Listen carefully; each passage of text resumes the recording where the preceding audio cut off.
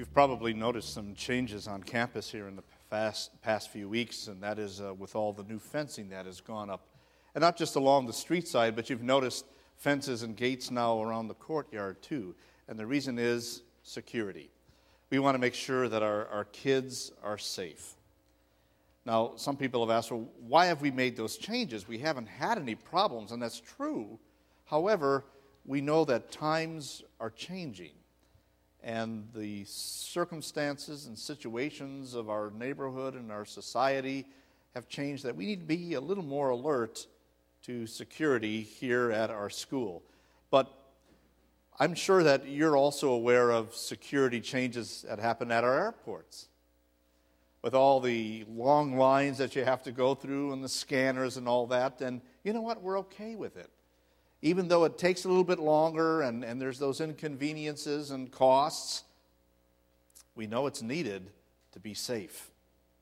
In fact, we're also concerned about security in our homes. There are people who have alarm systems on our homes, and we lock our doors and windows at night. In fact, that idea for security even stretches to the grocery store. Some of the products that you buy, right, they're sealed up not just for freshness, but to keep you safe. Health safety and security is a big deal. Yes, there's that Ebola concern that we're dealing with, but even before that, if you've gone into a hospital to visit somebody like I do, you walk down the halls of the hospital, and every so often they have these little hand sanitizer dispensers because they want you to keep from passing or getting germs. So we're concerned about security for our health as well. Well, long before airplane and airport security and burglar alarms and things like that, there was also a call for faith security. Today and next week Sunday, we're going to be looking at the last two books of the Bible and what those writers were telling us. Today we want to look at the little book of Jude. And he was talking about spiritual security. Let's take a look at how he starts out his letter. Jude, a servant of Jesus Christ and a brother of James, to those who have been called, who are loved in God the Father and kept for Jesus Christ, mercy, peace, and love be yours in abundance. Dear friends, although I was very eager to write to you about the salvation we share, I felt compelled to write and urge you to contend for the faith that was once for all entrusted to God's holy people. I don't know if you caught what he was saying there in that last sentence, but he said, I want to tell you about our wonderful salvation, but I feel compelled to change the topic. And he was compelled, because he's writing by inspiration of God. God was changing his mind, and he would pen a new message. A message, he said, that was urgent. I'm urging you, and that was a military word that says, I am extending out a call, a command for you to do something. To contend for your faith. Why the change? Because the time was urgent. And even though this was written like 2,000 years ago, the same call comes out to us because God preserved that letter for us today to read and follow its instruction. He urges us. It's a call. But as you look at the words that he chose when he's addressing this letter, we hear it as a call of passion, love, dedication, not just from Jude, but from God, who's giving him these words. In these words, we see God's passion for us. When Jude started writing, he identified himself, and then he gave us a name too. He refers to himself as a servant and us as saints. And that's what we are, servants of God and saints. Now, when you hear the word servant, You might think, well, okay, that's a person who's hired and they have to do some menial work, and it's probably hard work and not a pleasant life. The word that he actually uses is bond servant. He was referring to that relationship that he had with God, that he had been redeemed, he had been purchased out of slavery. Not from the slave market, but slavery to sin, slavery to death, slavery to the devil. He had been purchased, redeemed by God himself, by God's Son, who came and gave his own life as a ransom to save him. And that's what we are too. Bond servants, people who've been redeemed from that slavery by the blood of Jesus. And that, he says, makes us saints. God's holy people is the word. Now, when he was saying that, he wasn't saying, I see how you live, and you live pretty decent lives. You're like holy people.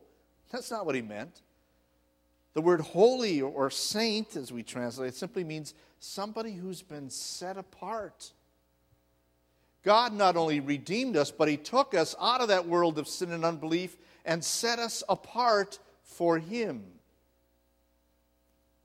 That's showing us is God's passion for us. His love, his dedication to make us his.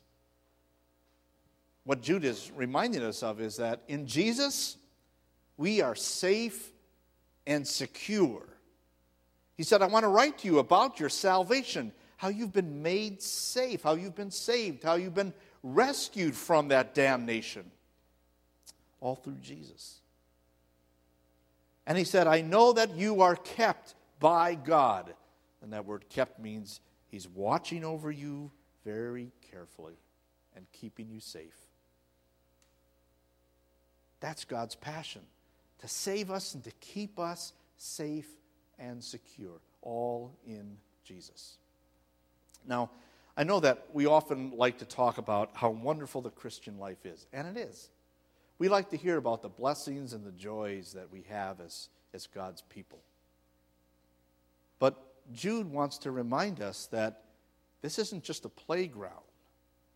The Christian life isn't all just about, look at all these wonderful blessings that we have, but it's also a battleground. And so he says, I need to tell you that you are in a struggle for your faith, a battle. Now, the word that he uses for struggle or contend in the Greek is a word that sounds like our English word agonize. And with that word agonize, he's telling us there is a fight, there is a struggle there. It was a word used to describe an athletic contest where the athlete has to really strain all of his muscles, pour all of his energy and dedication into crossing that finish line. Not so that he can brag, hey, I'm first, I did better than everybody else, but so that he can say, I've come out of the battle and I've won the victory. What he's telling us is we are in a battle, and we need to use every muscle and all of our energy to cross that finish line, to take hold of that for which Christ Jesus has taken hold of us. When we reflect on these words, we realize just how precious our salvation is. Look at what God has done to make us his own. And we know that it's precious because the cost of it was God's own Son. Nothing else could redeem us. Not our works, not our good character, not any wealth that we have, only the blood of Jesus. That is so precious that we want to make sure that our children have it, and so we baptize them, that our children grow up knowing it, so we give them God's word in Sunday school and our Christian school. But let me ask you this question. How valuable is your faith to you? We know how precious we are to God because we see what God has done, but how valuable is that faith you have, that trust that holds on to that? Jesus asked the question of his disciples, what will a person profit if he gains the whole world but loses his soul?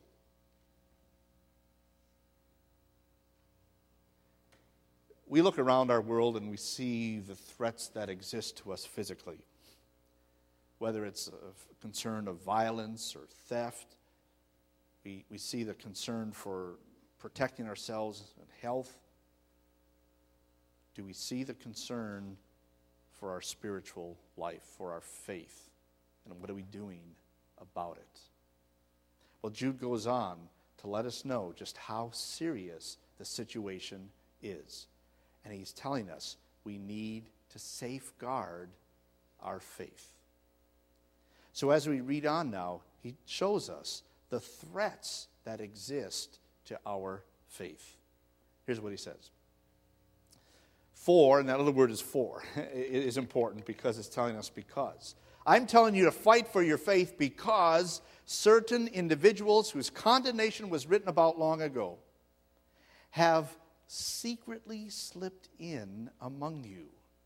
They are ungodly people who pervert the grace of our God into a license for immorality and deny Jesus Christ, our only sovereign and Lord. The threat to our faith is coming from people. People who, he says, on the outside, they look godly, they sound fine, they sound thrilling and exciting, but they're ungodly. He describes how the relationship came about. He says they simply slip in next to you. Like somebody just slipped in and sat next to you this morning. I think you can trust everybody here, though. They just come right up to you and make themselves at home, and they're nice people, and it looks just fine. But he says, look under the surface. He says, these people are blemishes at your love feasts, eating with you without the slightest qualm. In other words, they make themselves look like they're one of you. Now, he used the word blemish, and I don't think that's a good translation of what the original Greek word said. Because when we think of a blemish, we think of like a pimple or something on our skin, and I'll just take a little makeup, and cover it over. I don't use makeup. But some people, they put stuff on there, I look good. It's a little blemish. We all got little blemishes, no big deal, right? But the word meant something dangerous under the surface. It was referring to like a rock in the ocean or in the harbor that a ship doesn't see and could easily hit and be destroyed. That's what he's saying here. Look under the surface. Look what's really going on. They are shepherds who feed only themselves. They have their own message, their own agenda, their own goals. They're self-centered and selfish. He said they're like clouds without rain, blown along by the wind. Well, if you want to ask people what clouds without rain are like, just ask Californians, right? You hear the weather forecast, it's going to rain, and you see the clouds, and then nothing happens. Okay? That's exactly what these people are. They look like they're promising in what they say and what they offer, but it's deceptive. There's nothing there. They're like autumn trees without fruit and uprooted, twice dead. Referring back to the words of Jesus, who said, bad trees produce bad fruit. By their fruit you will know them. It says these people are grumblers and fault finders. They follow their own evil desires. They boast about themselves. They flatter others for their own advantage. Look at the threats. It comes from people. He said they take the grace of God and they turn it into permission to sin. Well, God forgives you. And maybe you're made that way, and everybody else is doing it. Nothing's bad had happened to them. So you see, it's all okay. So don't worry about what you do. Turning grace into permission to sin. Then they go on and deny the deity of Christ. Well, he was a good teacher. He was a good man. Live like him. But they deny that he was the Christ, the one who came to die to take away our sins. He said they're like wild waves of the sea, foaming up their shame. You ever go to the ocean, right? And the waves, they turn up, and what do they turn up? Seaweed and all the sand and all that stuff, right? He said that's what these people are like. All they turn out is just immorality. They're like wandering stars, not the fixed planets, but just like meteors that come and go with a flash and burn out, for whom the blackest darkness has been reserved forever. They promote immorality. Yet these people slander, he said, whatever they don't understand. They take the clear word of God, and because they don't understand it, or they don't like it, they don't agree with it, then they simply deny it, twist it. Now take a look at that list. That's the threat watch. That's what's going around. We don't have time today to give you, so I can give you examples of how that's there. Maybe you don't need the examples. Maybe you can see it for yourself. But look at that list of threats. You know, if you go back a few weeks ago, we were all, a little worried about this Ebola concern, right? And what the outcome could be. Well, Jude goes on to tell us, look at what the outcome is of these threats. We might see the people, well, they're nice people, or, they've made their choice, they just believe a little differently than we do. But he said, look at the outcome. Woe to them! They have taken the way of Cain, selfish. They have rushed for profit into Balaam's error. They've been destroyed in Korah's rebellion. They're twice dead, for whom the blackest darkness has been reserved forever. Enoch, who was in the 7th generation from Adam, even prophesied about them. He said, see, the Lord is coming with thousands upon thousands of his holy ones, angels, to judge everyone and to convict all of them of all the ungodly acts they've committed in their ungodliness, and of all the defiant words ungodly sinners have spoken against him. Doesn't sound too good, does it? We were all concerned a few weeks ago maybe about that Ebola threat, and then steps were taken to protect us. We have seen what's happened when terrorists get on airplanes, and steps have been taken to prevent it. We know what can happen if food gets contaminated. So now they have this terrible seal on my peanut butter jars that I have to try to break open in the morning so I can make PB&J sandwiches. We see the dangers around us and we take steps to prevent it. Now, I haven't seen hell, and I don't believe people who write books that say, I spent 23 minutes in hell. I don't believe that. But I believe what God says about it, because God doesn't lie, and God tells the truth. God is a just God, and he will punish sin and unbelief. There's the outcome. There's the fate. We've seen the threats. We know what the outcome is. Are we concerned about it? To put it more bluntly, what side are you on?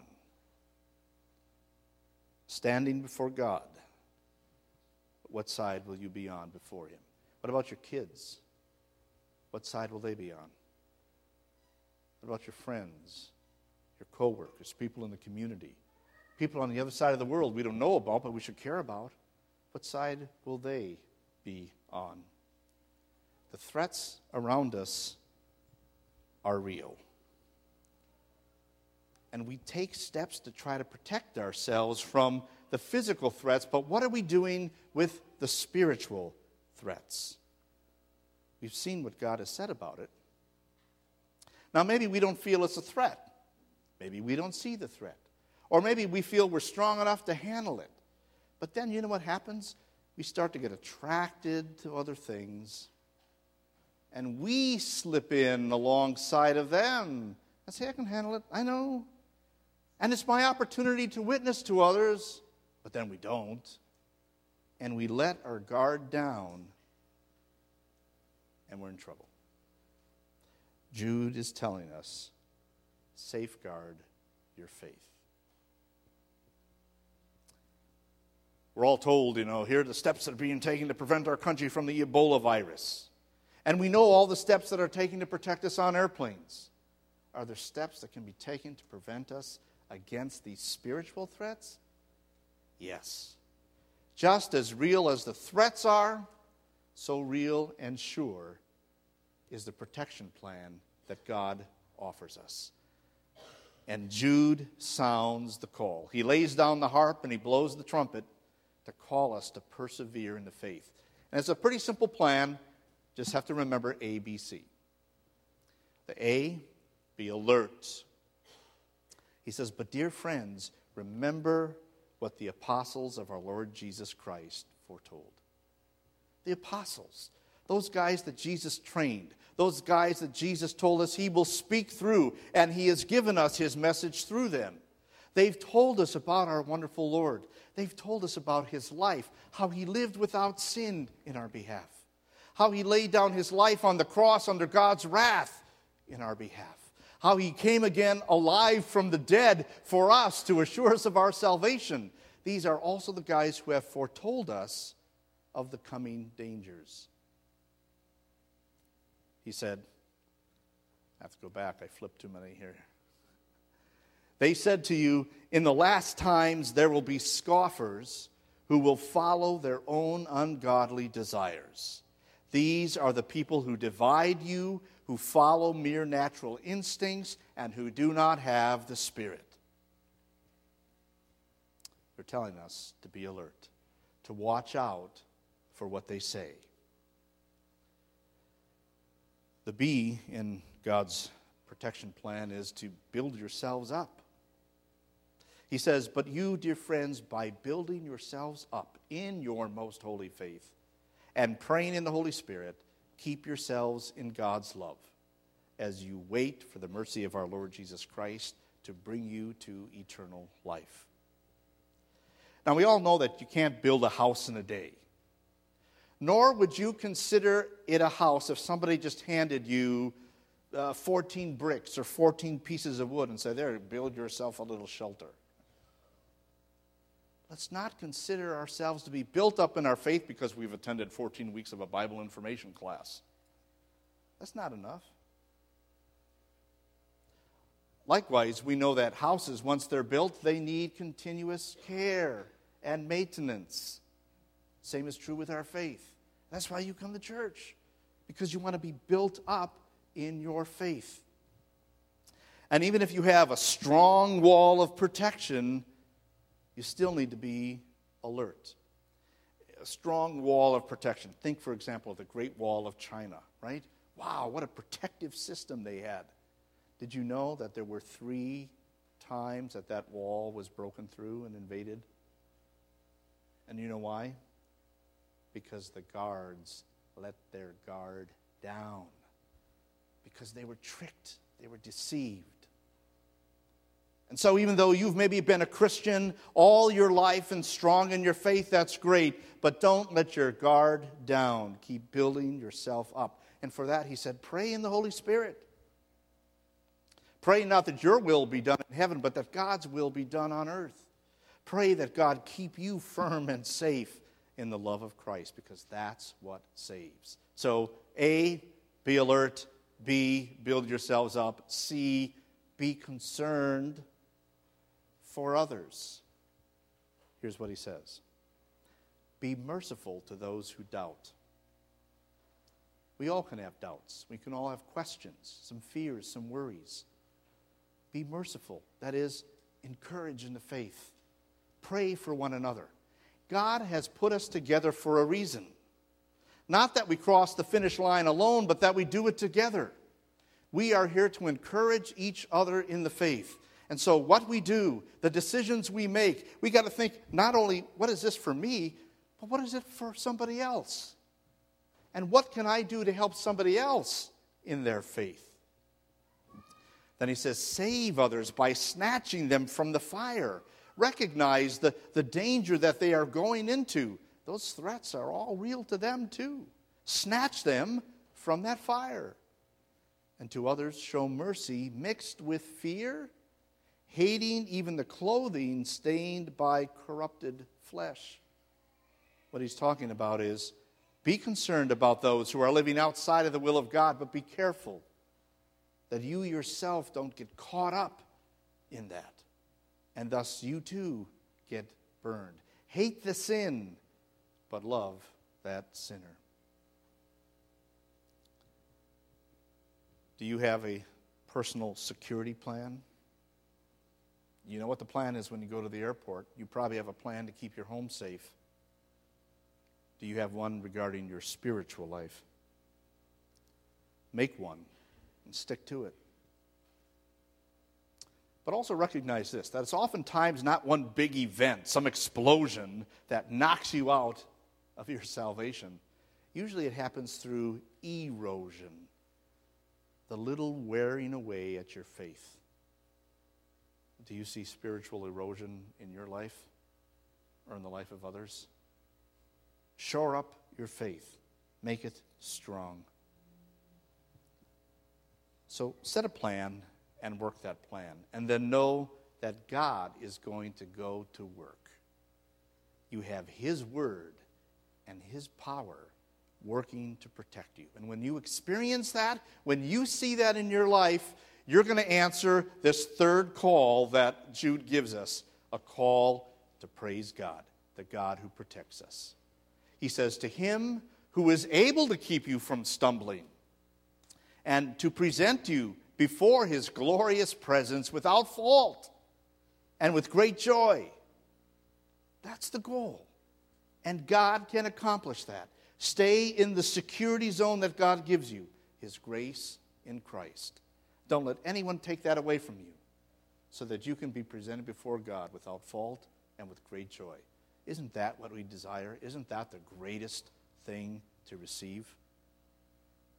And when you receive it, you will be moved to praise Him, as Jude says. To the only God, our Savior, be glory, majesty, power, and authority through Jesus Christ our Lord, before all ages, now and forevermore. Amen. Let it be. So a final message in the Scriptures about security, spiritual security. It's really pretty simple. It's grace in Christ. But fight for that, because some miss it. Some lose it. The devil is out to take it away from us. Fight for your faith. Amen.